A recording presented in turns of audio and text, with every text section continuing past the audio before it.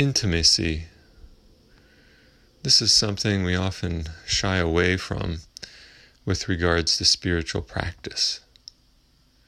Intimacy has to do with being in your body and feeling all of the subtle sensations that might arise, especially when you're in contact with something soft or someone very loving. It's that touch that you feel and the way that it enters your heart. It can have the potential to soften us more deeply, to soften our own heart-mind, and it also has the potential to harden us. Sometimes we don't want to feel intimate with another human or with anything because it evokes great pain.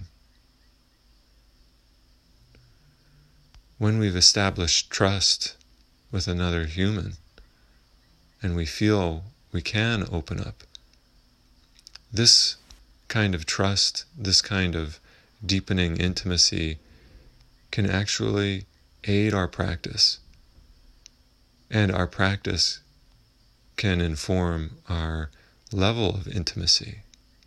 We can be more present with the person or people that we love. We can be more honest. Intimacy is not just a feeling, and yet if we hide from that feeling, try to block it, then we suffer. We suffer greatly. Our heart yearns for a sense of closeness with another. And it doesn't just have to be a human. It could be an animal. It could even be a plant. Whatever it is,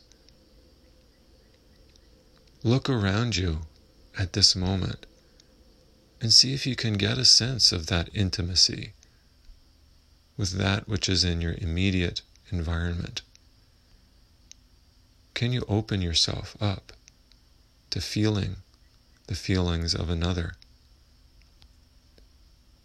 and to loving that other?